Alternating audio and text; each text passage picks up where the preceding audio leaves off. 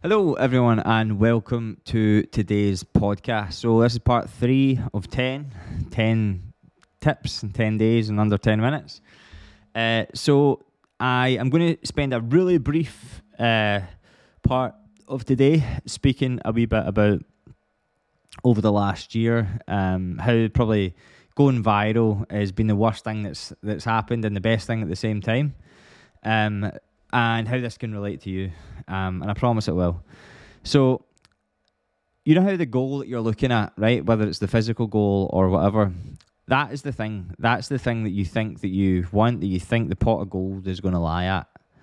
And I'm not saying that it won't come with its benefits, right? But if you put all your focus into that one thing, whenever there's a slight bit of it that doesn't meet your expectations, it can feel quite sour. And I had this experience when it came to virality, where for, I don't know, the 8 or 9 years that I've been in the industry, I finally got some virality for about 8 months, 9 months, something like that.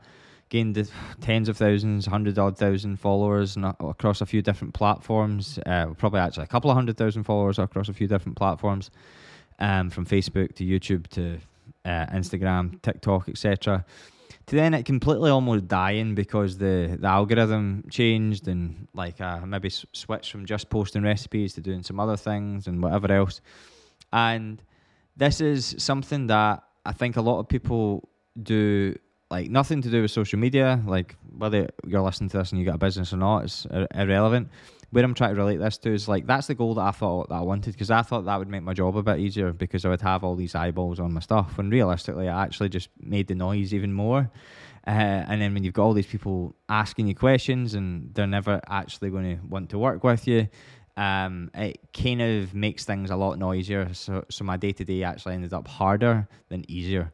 So I'm not saying that it didn't come with its benefits. Sold recipe books, got some good clients out of it, gained a following out of it. I'm sure there's new opportunities from that whenever I launched the app and everything else. So there will be benefits from it. It's the same thing when it comes to a transformation, when it comes to a physical transformation. But just realize there is always an asterisk that comes with it. And that's where you need to look at things a bit more from the level of like, how much are you putting towards this being the end, or how much are you putting towards this just being the checkpoint?